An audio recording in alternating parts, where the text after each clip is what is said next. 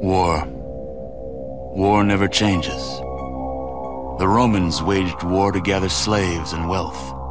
Spain built an empire from its lust for gold and territory. Hitler shaped a battered Germany into an economic superpower. But war never changes. In the 21st century, war was still waged over the resources that could be acquired. Only this time, the spoils of war were also its weapons. Petroleum and uranium. For these resources, China would invade Alaska, the US would annex Canada, and the European Commonwealth would dissolve into quarreling, bickering nation-states bent on controlling the last remaining resources on Earth. In 2077, the storm of world war had come again. In 2 brief hours, most of the planet was reduced to cinders. And from the ashes of nuclear devastation, a new civilization would struggle to arise. A few were able to reach the relative safety of the large underground vaults. Your family was part of that group that entered Vault 13. Imprisoned safely behind the large vault door, under a mountain of stone, a generation has lived without knowledge of the outside world. Life in the vault is about to change.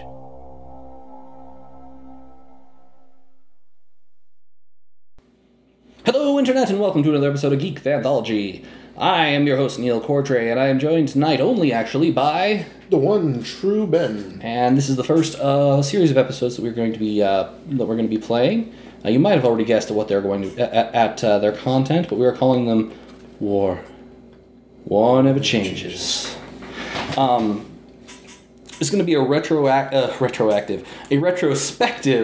A radioactive retrospective. There we go. That almost sounds like I planned it. Of the Fallout games. We planned that improv. Yeah, sure. Right. I'm drinking a Sierra Madre Martini tonight, so I'm getting plus 75 hit points for the next 4 minutes. 20, it was what, 4 endurance and 2 strength? 2 strength, 4 endurance. Mm-hmm. And only a 30% chance of alcohol addiction. Right. And tonight, in theme, what Ben is drinking is purified water. I can now, since I have the medic perk, I'm getting more hit points back because of this. Oh man, I shouldn't have focused everything in small guns. Well, you didn't focus everything in small guns. You did take the party boy. You did take the party boy perk. Mm. That way, you can't get addicted to alcohol. Yeah, sure. No, actually, people have talked to me like, Neil, you seem like you drink a lot. Yeah, I drink a lot during the podcast. It's also the only time I drink. Right. It's for the podcast or like at a party.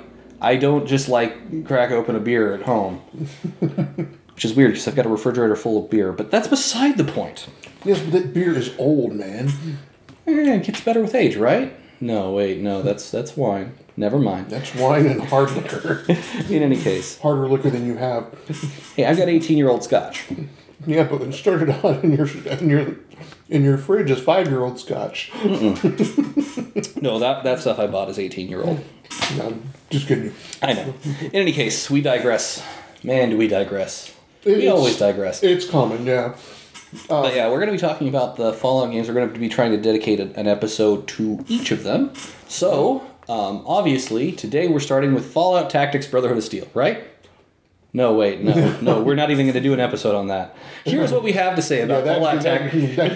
That got you a screw you look. Yeah. Only you could see that. Here is what we have to say about Fallout Tactics Brotherhood of Steel. It is a game that was made. Moving on. Right. Yeah, it shares... This is what it shares with the actual Fallout franchise. It's set in the same universe. The names. Mm-hmm. I mean, everything else, I don't know. It's a moderately good... To be a little more fair, it's a moderately good XCOM knockoff.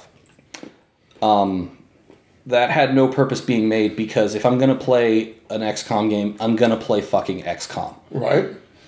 Yeah. And yes, XCOM was a thing back then, kiddies. I know it got rebooted as just XCOM, but there was XCOM before that was also just called XCOM. And it was a But- tactics-based shooting game. But Fallout. Now, Fallout and Fallout 1, or just Fallout and Fallout 2, were isometrics. Yeah, they were isometric turn-based RPGs made by the late great studio called Interplay, also sometimes called Black Isle. Also the creative minds behind Icewind Dale and Planescape Torment, one of the best. One of perhaps the best D&D computer games of all time. Also isometric, top-down isometrics. Also top-down isometrics. And this was actually, to skip ahead to Fallout 3 just momentarily, actually was why I was very resistant to Fallout 3 initially. But then I played some Oblivion. I was like, okay, I can get behind this. Yeah. In Fallout, the thing I like about Fallout, especially having played all 5 Fallout games up to Fallout 4. Yeah, that number gets screwy. Yeah. It's like the Assassin's Creed games. You got Assassin's Creed, you got Assassin's Creed 2, then you have 3 more Assassin's Creed 2 games, and then you have Assassin's Creed 3.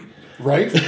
So then they have Fallout, Fallout 2, Fallout... Yeah, that one game. Then you have Fallout 3. Then you have Fallout New Vegas. Yeah. Then you have Fallout 4. And it's just going... 1, 2, 3, New Vegas, 4. Okay. Hey, you're counting like a musician. They only know how to count to 4. Right? But yeah. I say that because I play the violin. And it's... it's very different. Yeah, you get a major change. A couple major changes between those two. We'll cover those later. Yeah. But Fallout 1, the game that started it all. Yeah. One of my earliest gaming memories is watching my cousin play this game, much to the complete unawareness of my mother, who would have been aghast because I was like, I don't remember. I was, however young I was when the game first came out. 96? So, 7? Yeah, I'm young-ish. I hang my head in shame. I'm sorry, Ben. I'm not trying to make fun of your age this time. That's okay. It kind of does itself. Yeah. But You just have more experience points than I do. this is true. But yeah. But here's the other thing. This came out in 1995, 96. Somewhere in there, yeah. So little has been retconned. Yeah. I don't think anything's actually been retconned. The only thing that's really happened is that Harold got an end to his story. To a certain extent, depending upon what you do as the lone wanderer in 3. in 3. I actually never managed to find the place that Harold was at in 3. I heard that he was in there, but I couldn't work out how to get to him. Yeah, it takes some Kind of more. made me sad. I'll have to show you that trailer. Yeah. But it lays down the basic, the annexation of Canada, the invasion of Alaska. Yeah. Although I've always wondered, why the hell is it China invading Alaska and not Russia? Russia is closer. True. I'm just talking logistically. China should invade Mongolia and the Koreas first. Right. Maybe India. Well, that would be one hell of a war. But Yeah. and also, there's nothing in Alaska. Oil. I guess there's oil in Alaska. Never mind. And that's what they were there for. Yeah, resources. It's a resource war. And yeah, and the they get the date that never varies. They 2 hours, everything is destroyed. Now it's kind of weird because in Fallout we see a lot of civilian weapons. We see the ubiquitous 10mm pistol, which is everywhere. Yeah. We see that goes all the way through the game. Yep. We also see the old Mauser. We see the combat shotgun, Which is always one of the higher end mid game weapons in the Fallout 1 and 2. get it usually around. You get it around Vault City in Fallout 2, and you get it where in Fallout around. Is the hub or? No, I want to say not the hub, but where was that other place? Man, it's been such a long time since I played Fallout 1. Right. Let's see here. Combat shotgun. Yeah. To the internet. To the internet. Actually, I'm going to get my laptop real quick. Okay. For quick reference as well. Yes, it's a retrospective for which we are not fully prepared. Who would thunk it? Well, when you're dealing with something like Fallout, I mean, good God. It's like... Here we go. The Winchester City Killer. This is one I was looking at earlier today. And then in 2, you get the H&K Cause, which is awesome. But my personal favorite was always the Pancore Jackhammer. Yes. Just because of the Jackhammer. But in later games, you get the Drum Magazine. Yeah, you're right. You get it around the hub. Yeah, it was the hub. Yeah, because it's the hub. Because usually you go to the Junktown, followed by usually to the hub. Yeah. And then you either go to the Necropolis or the Boneyards. But yeah, I mean with the combat shotgun, there is very little that survives that, especially when you go into automatic mode. Yep. And that pretty much stays, although the shape changes in the later games, but you still have the combat shotgun. Yep. And get the 10mm. Fallout 1 and 2 are the only two. Well, no, because you need also in 3. We have the submachine gun. 10mm submachine gun. It disappears somewhere. There aren't any in the Commonwealth. Which is funny because it's always, well, actually I never used that gun myself. I always anytime I played these games, I always played the for Fallout 1 and 2, I always played the leader of the motley crew. Except for when I played the kill everybody in the world playthroughs, which I'll get to. Yeah, I always played high charisma, high speech. Usually high charisma, high speech, high barter, and high steal. See, I always went with high stealth. I always went with a ninja. Mm-hmm. Yeah. Well, that was the thing also I loved about the first 2 Fallout games, and to a lesser extent the other ones, but especially the first 2. There was no wrong way to play the game. Yeah, or you could get through everything. People talk about how, Fallout 4 pacifist run and how that's a huge accomplishment. In Fallout 1 and 2, that was just a valid way to play the damn game. Mm-hmm. Yeah. Just, you convinced the master to kill himself at the end of the game. You have to to do so. You have to collect some information, and I'm sorry, I should have mentioned. There's going to be unmarked spoilers for the games at this point. Came out in the 90s, folks. Yeah, you've had plenty of time. Yeah. You find you could if you find the research notes that indicate that super mutants are sterile. And I want to say there's one other thing you can find out too. You can just confront the master with it, and he's like, "What? No. No! Yeah. No!" And then he blows himself up with a nuclear bomb. Yeah, in which case... Like you do. Yeah, like you do. I mean, there's no wrong approach. You can talk your way through it, you can shoot your way through it, you can sneak your way through it. Mm-hmm. It's actually one of the things that I thought was a failing of Fallout 2. Fallout 2... To the best of my knowledge, you cannot talk your way out of the Frank Harrigan fight at the end of the game. I've never been able to do it. In theory, you can. I've never been able to pull it off. I've never been able to pull it off, but I've never tried. I have. And to the best of my knowledge, it cannot be done, which is a shame. But that's okay, because what you can do instead is convince a squad of 8 Enclave soldiers to back you up as you fight Frank Harrigan, which turns the fight into a stupidly easy fight. And that's also the way you can get the endgame boss gun. Mm-hmm. which is a specific gun that's called the endgame boss gun that you're not normally supposed to be able to get your hands on. It fires endgame boss gun bullets. Where do you find those? On Frank Harrigan. The thing is, his body's not supposed to be lootable. But there was a bug.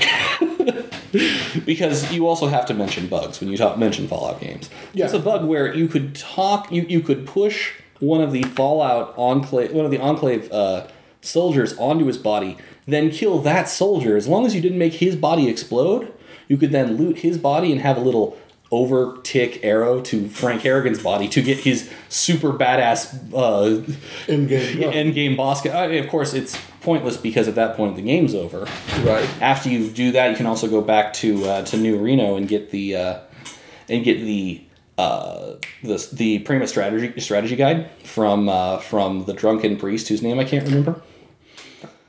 Which, if you read that, takes all of your attributes up to 10 and all of your skills up to 300%. Right. That's Fallout 2. Sorry, I will get sidetracked easily because Fallout 2 is the one I can talk about the most. I played that game to death. We'll do that one next. I know. But yeah, with Fallout 1, I think the thing with Fallout 1 I like is the journey of a normal person becoming a hero. Mm-hmm. Because you're coming out of the vault. Yep. I also like how it, spoiler alert again, you get kicked out of the vault at the end of the game. Yeah, at the end of the game, like, thanks very much, go away. Because you scare the hell out of us. Yeah. What are you now? Yeah, you know what, and other people are going to be wanting to be like you. Mm-hmm. You know, and then what's the point? And this is the other thing about Fallout.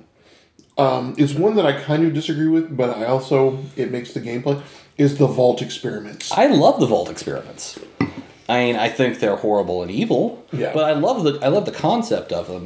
The idea that, yeah, we're not a government agency. Yeah. But you know what? Since we're going to be saving everyone's lives, why don't we perform horrible, evil psychological experimentation on them for the fun of it? Yeah, just to see what's going to happen. Yeah, what happens when you lock 300 men and a single woman in a Vault cramped 68. or 300 women and a single man in a different vault? Right. Vault 69. because they're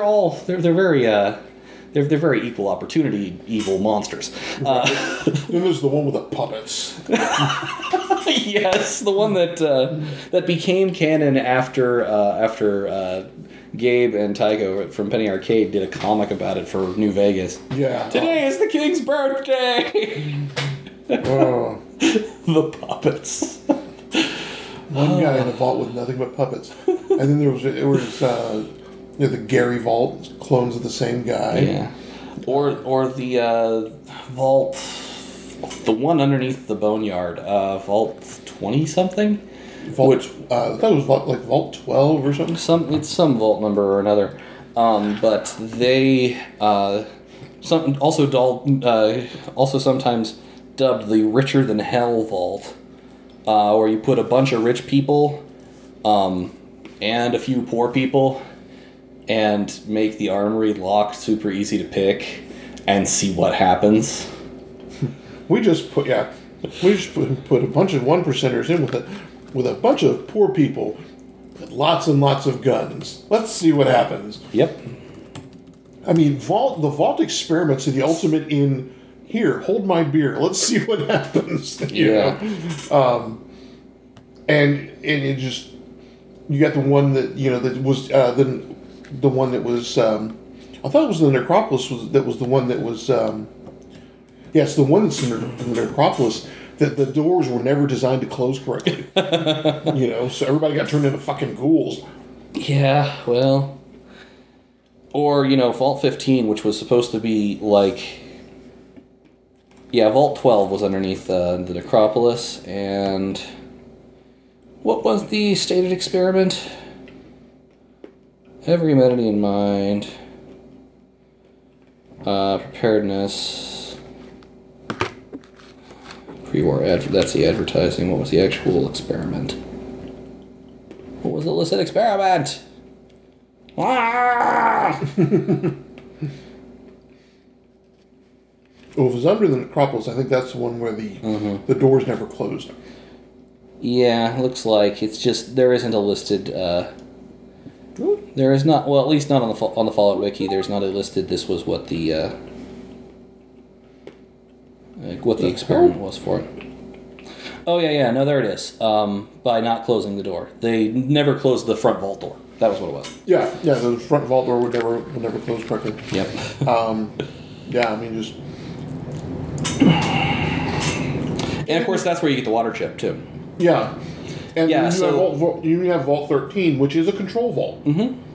No, yeah, it literally was never supposed to open. So the overseer was like, because the overseer's always in on it. Mm-hmm. Like, shit, I got to open the doors. Mm-hmm. I think that's the other reason that they kicked the vault dweller out at the end of the. Yeah, is because he has been changed. He is no longer control. Right. Now, this is he or she. That was Yeah. the other thing I actually really loved about the games. You don't have to play a man. You don't have to play a woman. You can play whomever you like. And it doesn't actually have too much impact except in who you can have sex with. Actually, it does. In when you get to the Black Widow perk. That was only in 3 New Vegas and 4 though. Yeah, because in that one, most of the opponents you face are men. Yeah, at which point there is a statistical advantage to playing a woman. But in the first 2 games, the only real big difference was that I can really think of it was in Fallout 2, you can have sex with Metzger to free Vic for free instead of as long as you have enough endurance and charisma. Yeah, because that's a fight, but that's in Fallout 2. Yeah. Once again, I'm sorry. Fallout 1, basic plot structure. As I nearly spilled my drink. But not quite. The vault is running out of water. Because the water purification computer has gone kaputsk. So your job is to go out and find another chip that will fix the computer. Yep, the master control chip for your water purifier. So you have 150 days, and you could extend that by hiring water merchants to go to the vault, but that's actually a double-edged sword. Because once you do that, which only takes the first half of the game, I'll point out. Once you do that, then you find out that there's this guy called the Master. And he is creating this army of things called super mutants. Using this little thing called the FEV, or Forced Evolutionary Virus. Yes, that was really introduced in the very first game. First game, my God. Yeah. And has been a complete holdout ever since. The only question I've ever had was in Fallout 3, how the hell did the FEV virus get to Boston? Or not Boston, but Washington. Well, that was not the only place the FEV virus was. It was developed in D.C. Okay. Because remember, the Enclave was out there in D.C. I could have sworn that it was developed in the NORAD base. Well, there was research. It was research there, but I think they were developing it in other places. It's something that I feel is one of the very few real, not holes in the plot, but weaknesses of the plot. It's never very well explained. The FEV, or how it got to Washington. How it got to Washington. How it got to Boston makes perfect sense. The Institute's playing with it. Oh yeah, it's just fucking around with it. Yeah. But and then again, it made it to Vegas too. Yeah. Well, Vegas at least is not. Well, New Vegas is the same area, because you're all up and down the West Coast, going all the way potentially up into Nevada. But remember, Vegas is on the other side of the Rockies. Yeah, that's true. That's a state over, man. They don't even have water. Yeah, well, Sulik's from there, though. True. Well, Sulik from Sulik came across the entire freaking Great Plains. Yeah, before he started out in freaking Illinois or something. Yeah, and that's another great thing about the whole Fallout game. You have people from all over. I mean, it's just it does encompass the entirety of America. Yeah. But yeah, the Force Evolutionary Virus, the Enclave, and this is where we also plant the seeds for the NCR. Yeah. By kicking the cons and the scorpions out of Shady Sands. At Shady Sands. And saving Tandy. Tandy, who then becomes the first president of the NCR. President Tandy. Yeah. Yep.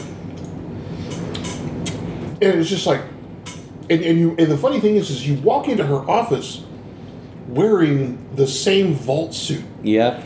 As the guy who saved her ass, and she doesn't recognize it.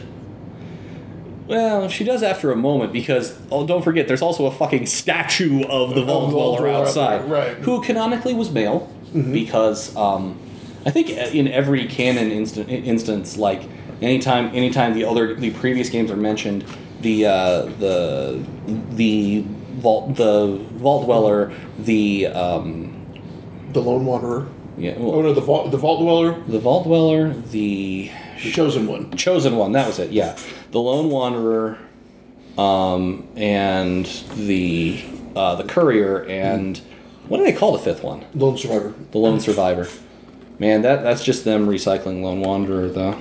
Not really, because because Lone Wanderer comes out of Vault 101. Yeah. And they're wandering all by themselves. Mm-hmm. Lone Survivor survives. Yeah, the Institute coming in and potentially replacing them with a synth. You're right.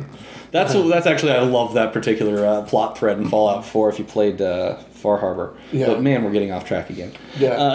The thing is, we've played all of these games so much. No, it's like playing history. It's like, it's like having one character with his vast history. Mm-hmm. Even though, it's a couple hundred years apart. Yeah, but there can be only one. Yeah. But yeah, it's like, but in... Especially when you're playing as Bad Bob. I should explain this. You should. I'm going, what? All right, so this is actually an idea I stole from my brother. There was, to explain the name, there was a television show, an old CG television show called Reboot.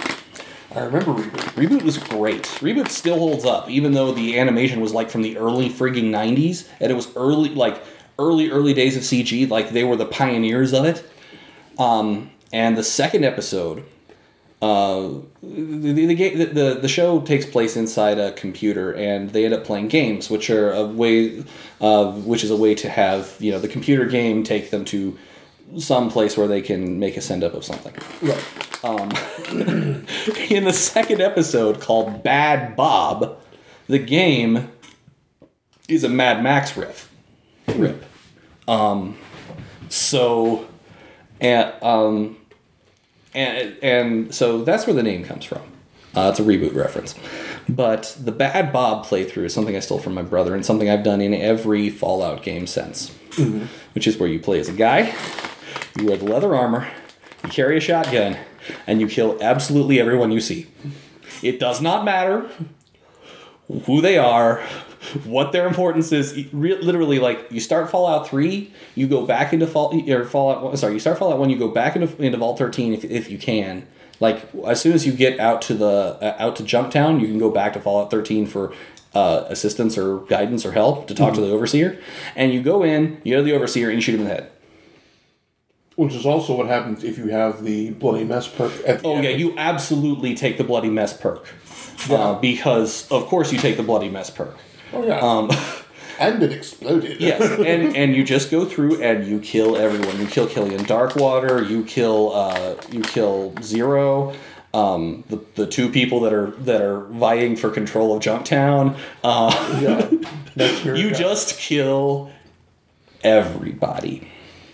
And it's actually a really kind of interesting and satisfying playthrough because, yeah, you skip the entire story, but there is something interesting about being just this god of infinite destruction as well. The only survivor. Yes. You become the only survivor of the wasteland. Congratulations, I am the wasteland now. Right. Shit, I don't have any. I'm going to die. When I die, this entire area will be completely bereft of life because you kill all the animals too. Right. You kill the Brahmin. Moo, I say. So that's an interesting thing you bring up. in Fallout, all the way through, but in Fallout especially, we see so many amazing call-outs to post-apocalyptic fiction. Yeah. Because all other armor only has one arm on it. Yes, because Mad Max. Because Mad Max. We run across in Fallout 2, just to get distracted again, the Highwayman is pretty much the Mad Max cruiser. Yeah, the car you get. Yeah. And I love the music to that. That's just amazing. Mm-hmm. But then also, all the way through, every dog meat. Yep. Which is basically Mad Max's dog. Yeah. But then you get... That's because the whole thing is very heavily inspired by Mad Max. Because, why not? Post-nuclear apocalypse. Yeah. In a desert landscape. Why not call back to Mad Max? Yeah. Your aesthetic is pre-built.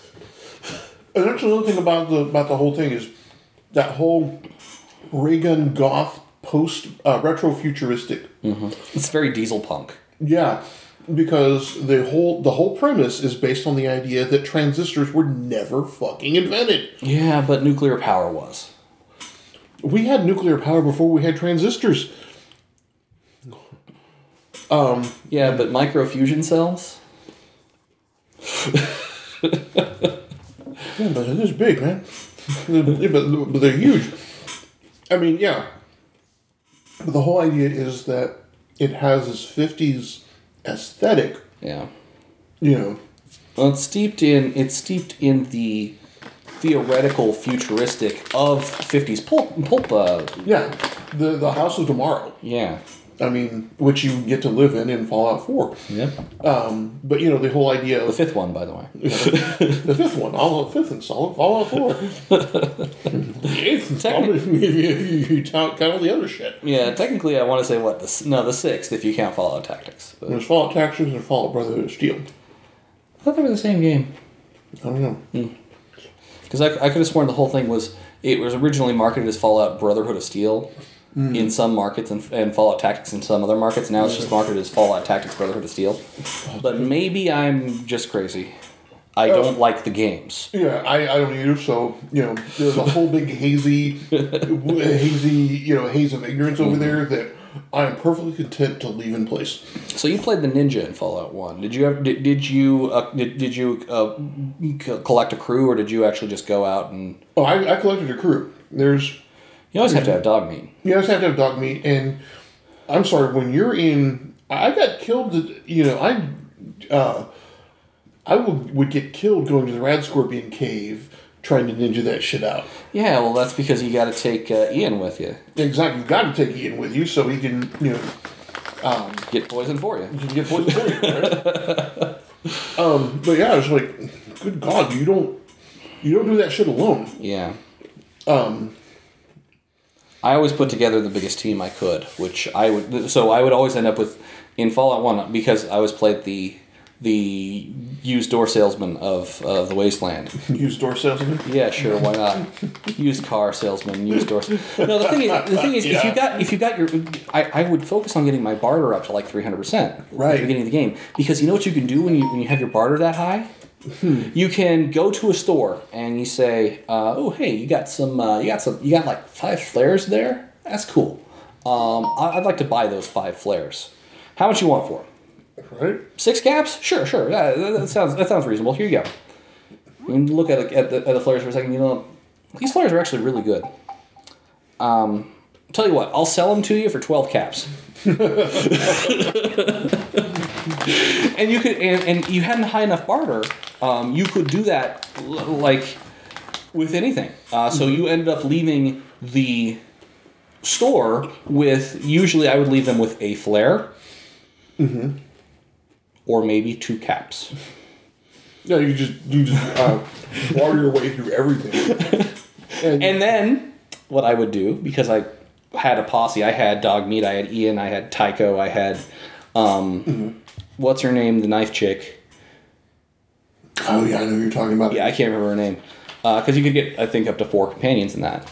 And I gave them all... I gave Tycho the combat shotgun or the jackhammer if I could get it. I can't remember if that was in Fallout 1 or 2. It was in 2. Yeah, I gave him the combat shotgun. Yeah. I gave the other 2 SMGs, and I would always carry the Red Ryder LE BB gun. Yeah, the Red Ryder. That's another Fallout there, man. Red Ryder fucking LE, which would do as much damage. In Fallout 2, it would do almost as much damage as a freaking sniper rifle. It's the most powerful gun in the game. In both, in Fallout 2, the Gauss rifle was technically slightly better. Yeah. The Gauss weapons were better, but you could get BBs a lot easier than 2.5 EC ammo. Yeah, you load up, you load up in Junktown and you don't have to reload until fucking Yeah, because it's only got 100 BBs in the the case. Yeah, I was just like, God. Yeah. And the thing was, it had an ungodly accuracy and always dealt 23 points of damage. Yeah, but it had a high spread. Always dealt 23 points as its base damage. Right. And because it had an ungodly accuracy, what you did, and I was so mad they took this out of VATS, was you shot people in the eyes. You shot their eyes out, kid. Shoot their eyes out.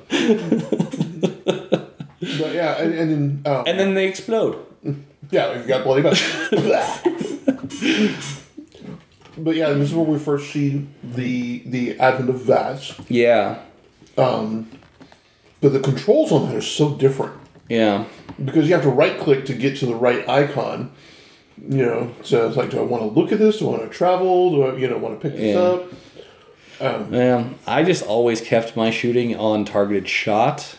Yes, it costs an extra action point. By the way, everything cost action points because it was turn-based. Mm-hmm. And that did not go away. You just only saw it in VATS. Yeah.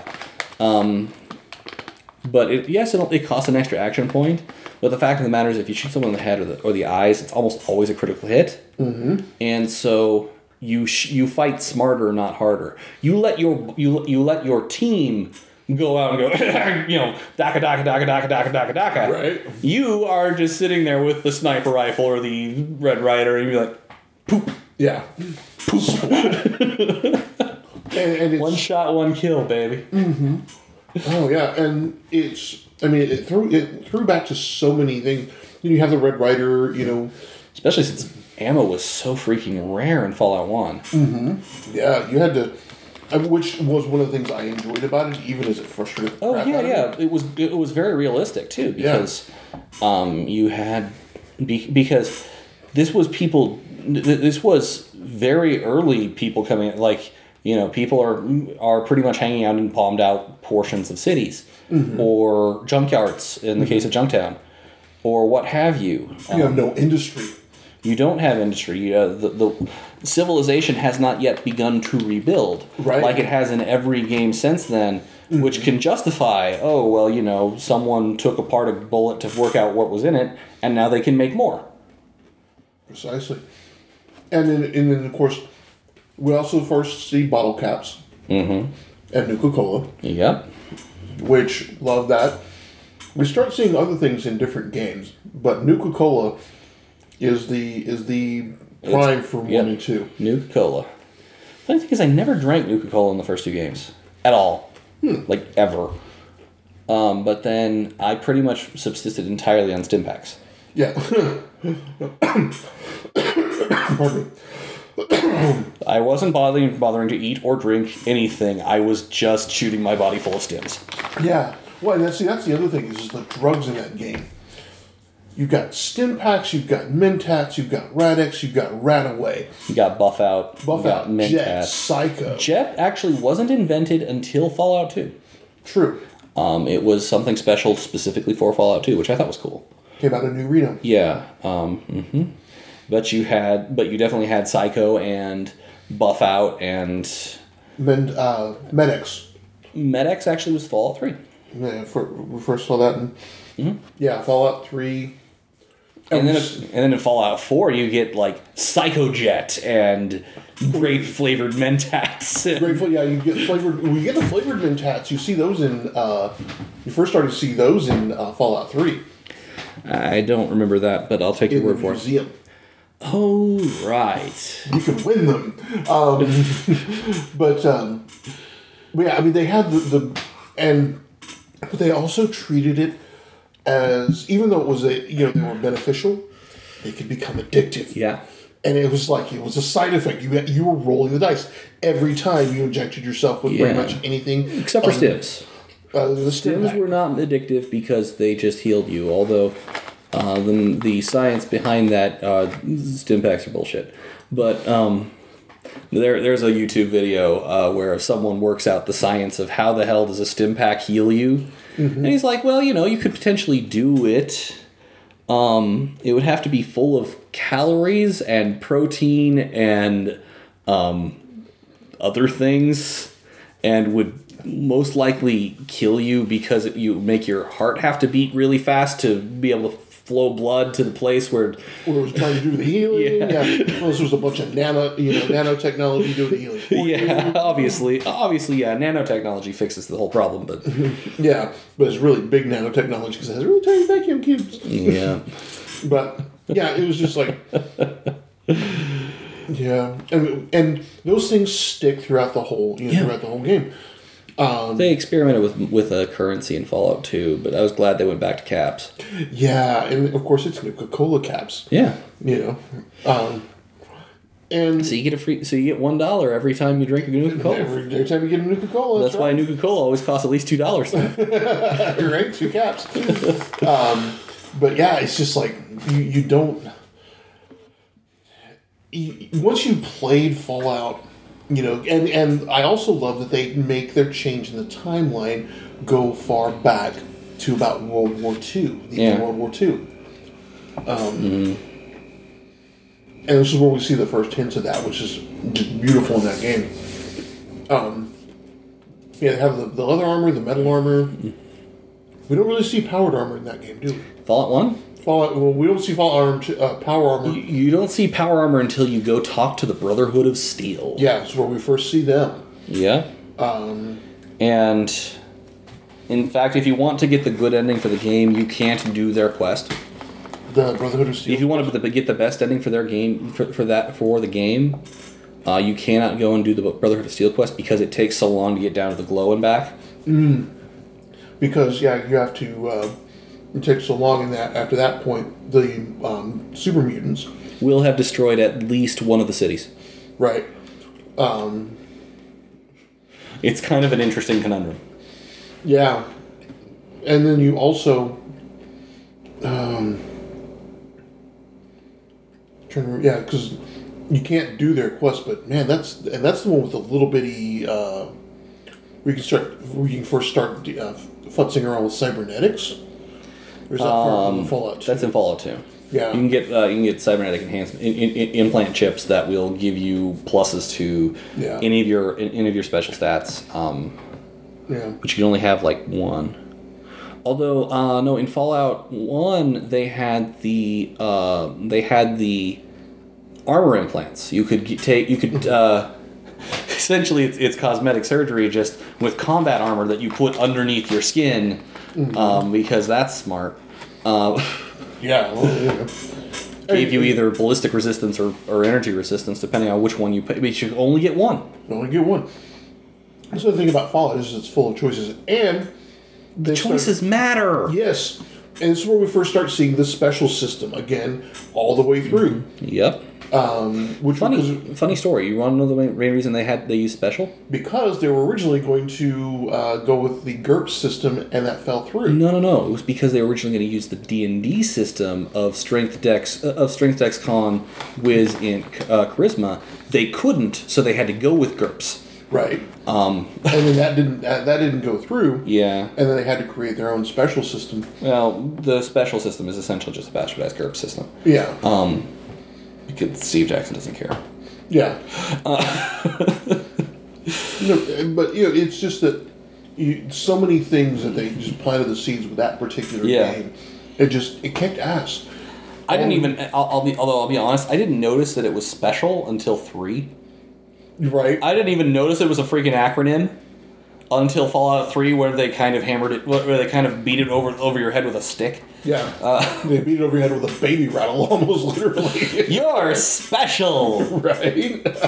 Yeah, when you're an infant. Although at the same time, Dan Bull has a really great rap about the special system, where he goes through each stat. Dan Bull, by the way, great rapper.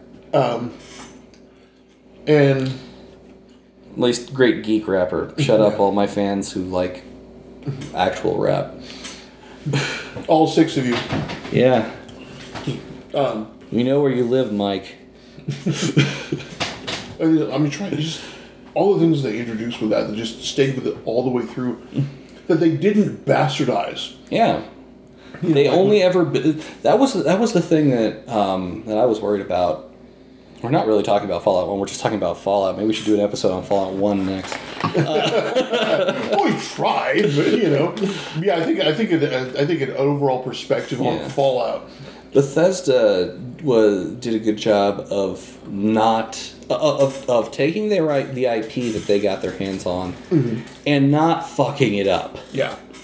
Which is actually really impressive because you see a lot of things where an IP gets picked up by some other company because, publishing houses go out of business because they do. Like they do.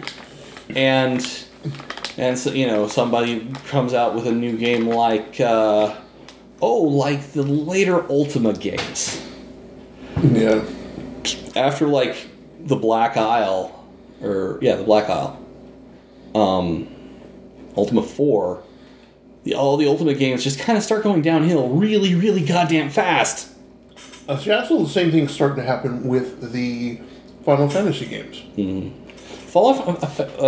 We're gonna do it. We're gonna do things on Final Fantasy this year too. But Final Fantasy 15, I've heard, is actually a really good return to form.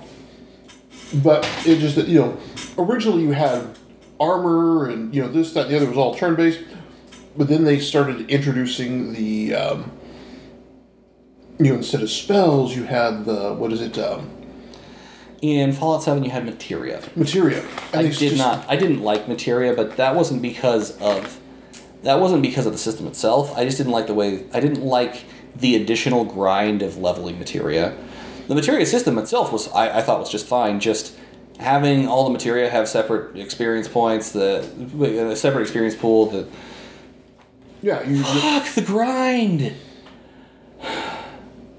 And as they tried to get more streamlined, they basically was like, oh no, you can't cast spells anymore. It's all materia. Yeah, well, they only did that in Fallout 7.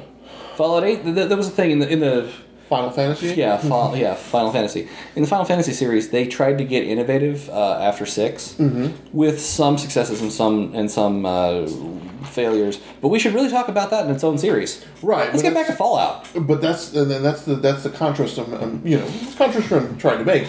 Is Fallout has always stayed true to its IP. Yeah, I was concerned when we went from Fallout 2 to Fallout 3. Because it went from turn-based to first-person. To first-person. I was just going, oh my god, not another fucking Doom, Doom clone or whatever. Although, to be fair, Bethesda's new iteration of Doom, fucking fantastic!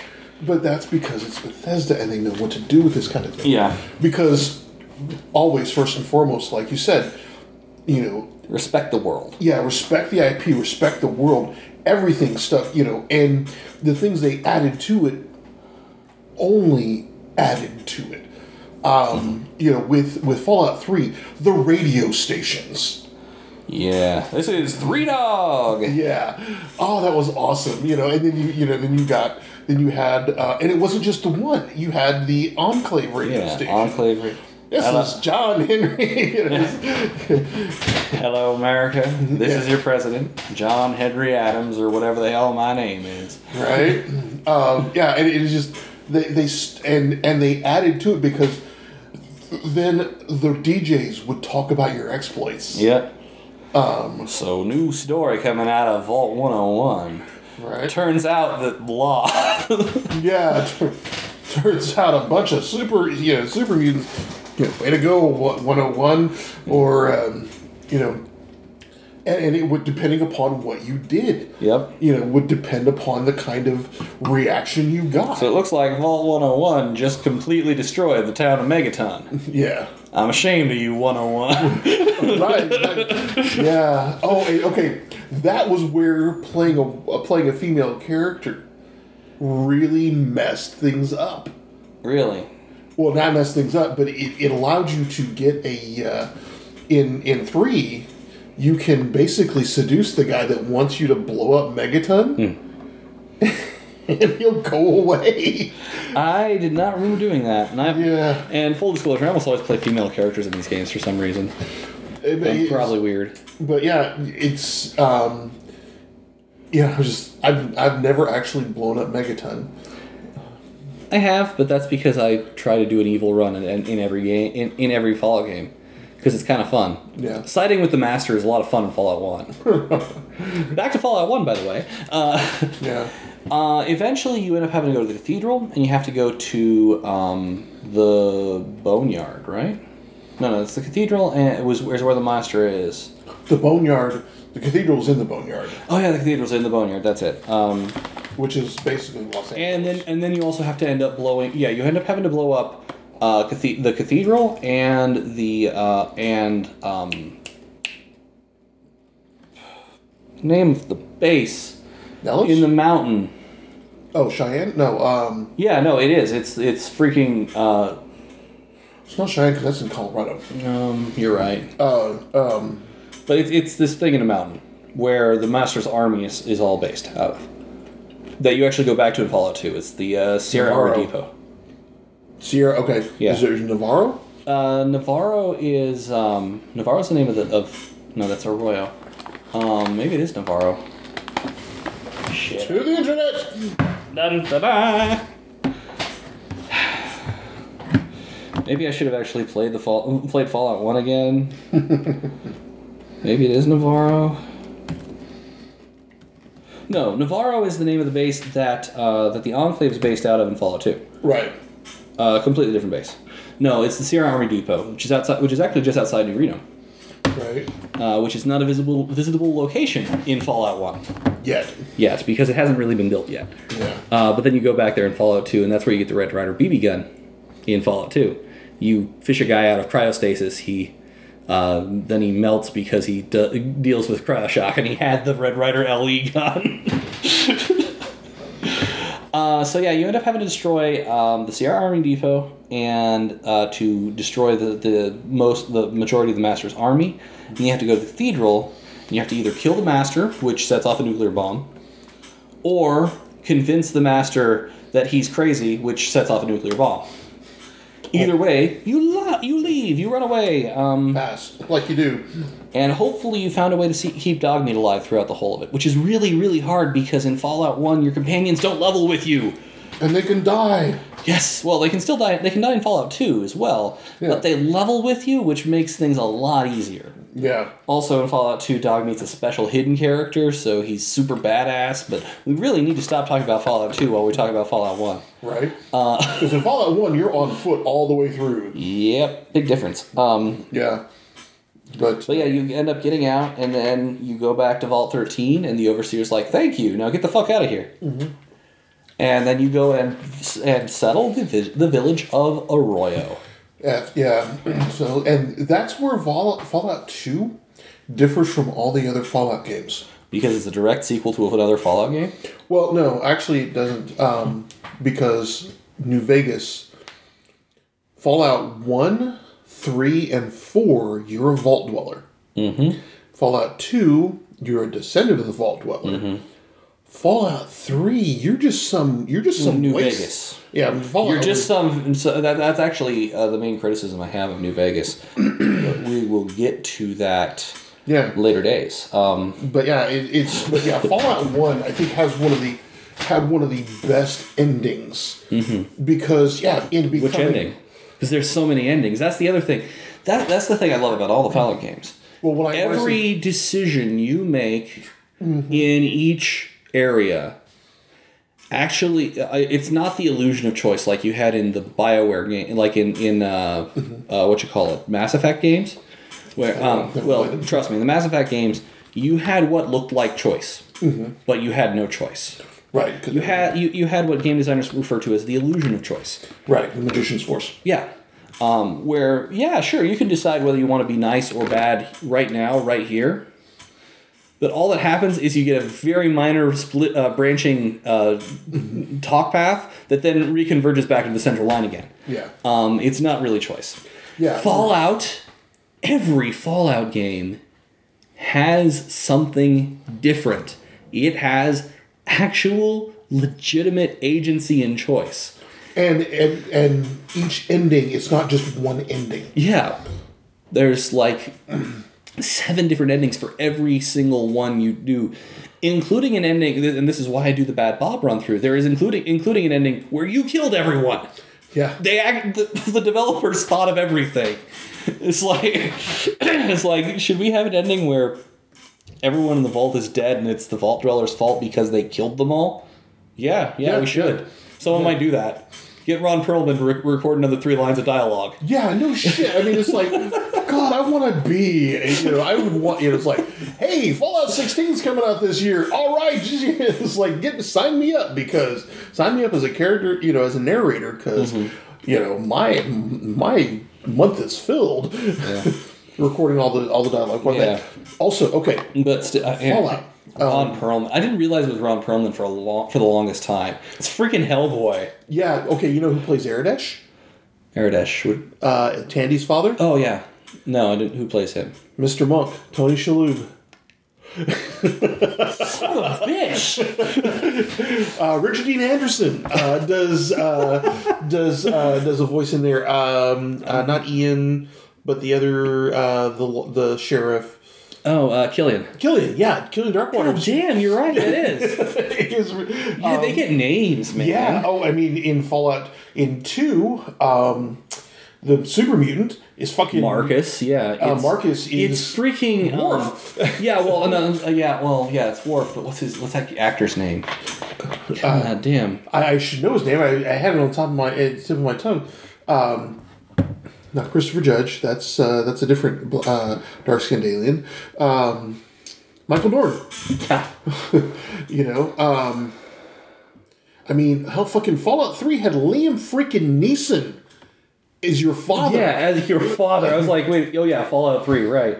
The one that was like, hey, that's Liam Neeson. Too bad this is not as good a game as I was hoping it would. I was very disappointed by Fallout 3. Fallout initially. 3, yeah. As you add stuff to it, it gets better. New Vegas, Mr. Las Vegas does one of the yeah. I loved New Vegas. All my friends say, "Oh, New Vegas." It's like I enjoyed New Vegas. I was like, "Are you kidding? New Vegas was great." Yeah, I enjoyed New Vegas. It was a return to the West. Yeah, and fucking, you do not get much better than Caesar's Legion. Yeah, Caesar's Legion is great. Oh my god, they put some thought into that. Yeah. God, oh. But that's 3 episodes from now. Yeah, that's 3 episodes from now. Good God, I mean, yeah. We obviously could talk about this for a long time. Damn straight. I mean, yeah. I mean, that's why I have played Fallout since it came out. Mm-hmm. They're great games. There's just... Yeah. And there's so much depth to them. It's just kind of flabbergasting. It's like, especially and more so in Fallout 1 than any other game. You want to do you don't want to do X? Sure, go for it. Yeah, open sandbox, we start to see the first of the 13 Commonwealths. Of the United, was it the USSA? Yeah, something.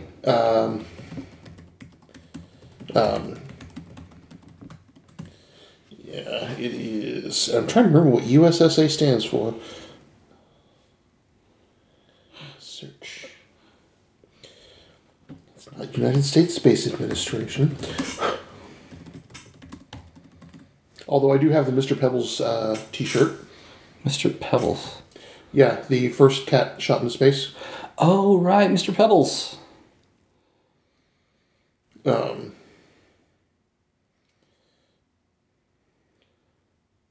Fallout 1.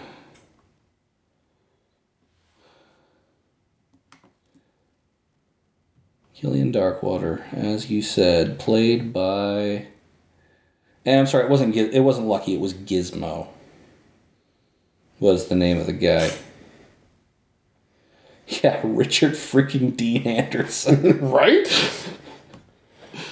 He must have needed some.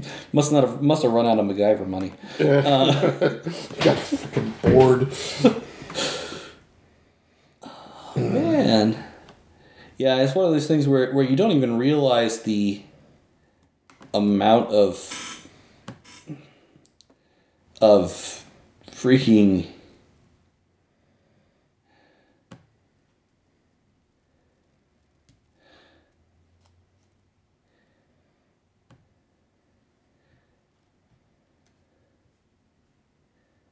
wow. Well done, Wikia. You noticed my ad blocker and tried to get me to disable it. I'm not gonna. You're gonna try to make me. I still ain't gonna. Morpheus played by David Warner. Who played Loxley? Loxley in Fallout? Yeah. Jeff Bennett. Yeah, I mean there's some names in there. Yeah.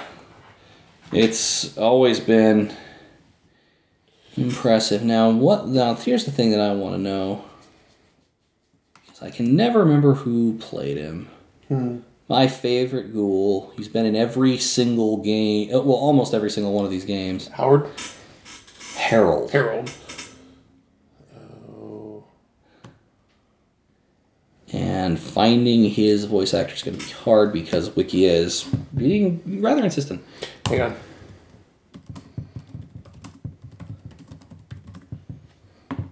Okay, I got him. Stephen Russell played him in Fallout 3. Charlie Adler played him in Fallout 2.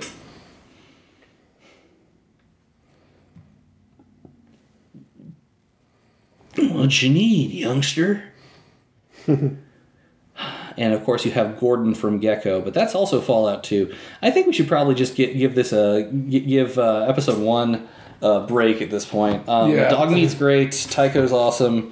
I always called Cassidy in Fallout 2 Tycho instead of Cassidy right. because he was freaking Tycho. Tycho's a great name. Yeah. Yes, it's the name of a toy line, but it's also just a good name. Right. Yeah, and yeah, it was. And Tycho was a badass too. Yeah. Certifiable badass. He's like, yes. You ask him what sort of weapons can you use? Yes. Yes. But yeah, Fallout 1, it just, like I said, it laid so many.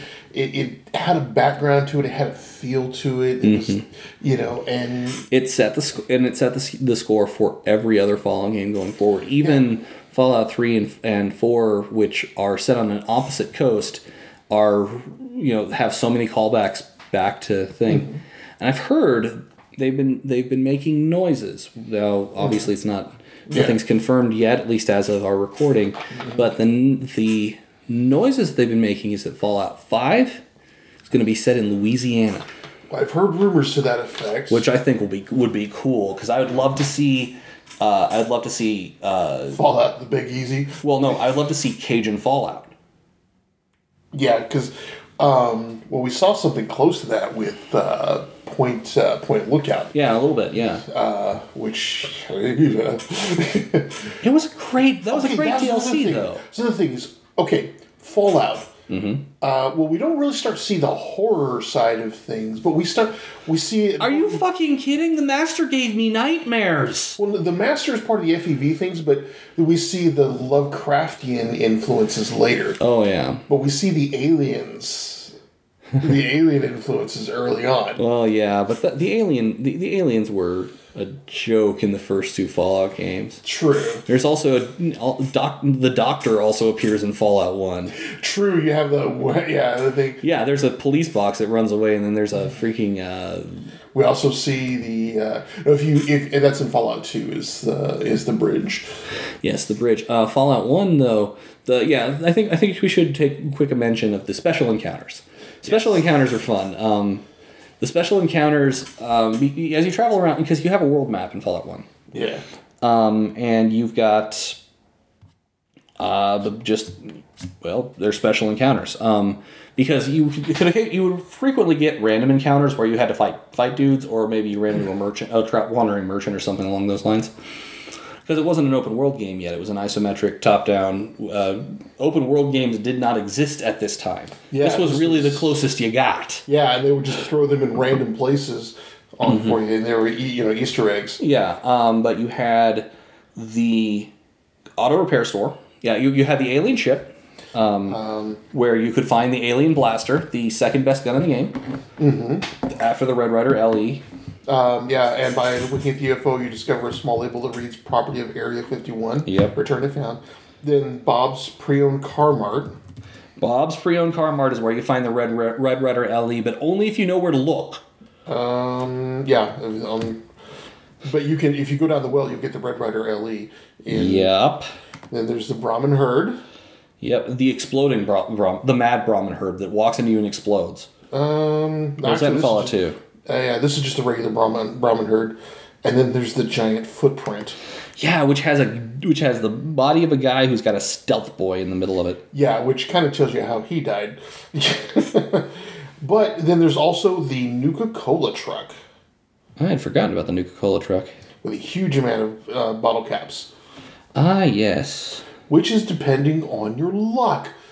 I have never seen a game take such advantage of luck before. Yeah, having an actual dedicated luck stat is really cool. Yeah. And in Fallout 2, you could also get perks that help you with luck. But Fallout 2, you had the Wild Wasteland perk, which would give you all manner of shit. That was Fallout New Vegas. Was that? Yeah, it was a trait. Yeah. I thought it was... Yeah. But yeah, they were always great. Is the Solar Scorcher in Fallout 1? I don't think so. I knew it was in Fallout 2. Solar Scorcher... To the internet! The Solar Scorcher is a laser... Yes, it is in Fallout 1. I remember it's in Fallout 1. Fallout 2. Oh, you're right. It is in Fallout 2. You did it after the Guardian Forever. Oh, goodness, yeah. But, Wikia, I would disable my ad blocker if your ads weren't massive and invasive and horrible. Because they're listening. But yeah, of course, everybody's listening. But yeah, Fallout 1, War Never Changes. And I love that they start and end it with that. Yeah, because war never changes. Yeah. Your character's walking off into the distance, to... maybe die. Yeah, well, to what we know at the end. Although at that point, you're such a walking badass that no one will touch you. Yeah. It's like, at that point, you use Raiders, glare, 16 points of damage, thud, Well, especially if you're like me and you did the Brotherhood of Steel quest, you were wearing a freaking tank. Yeah, you're walking around in a tank. What are you? Fallout really set the bar for, because they did it. One thing I also liked about it, they had a mix of normal weapons like the Mauser. Yeah. The Mauser pistol. But then they had the 10mm pistol. Yeah.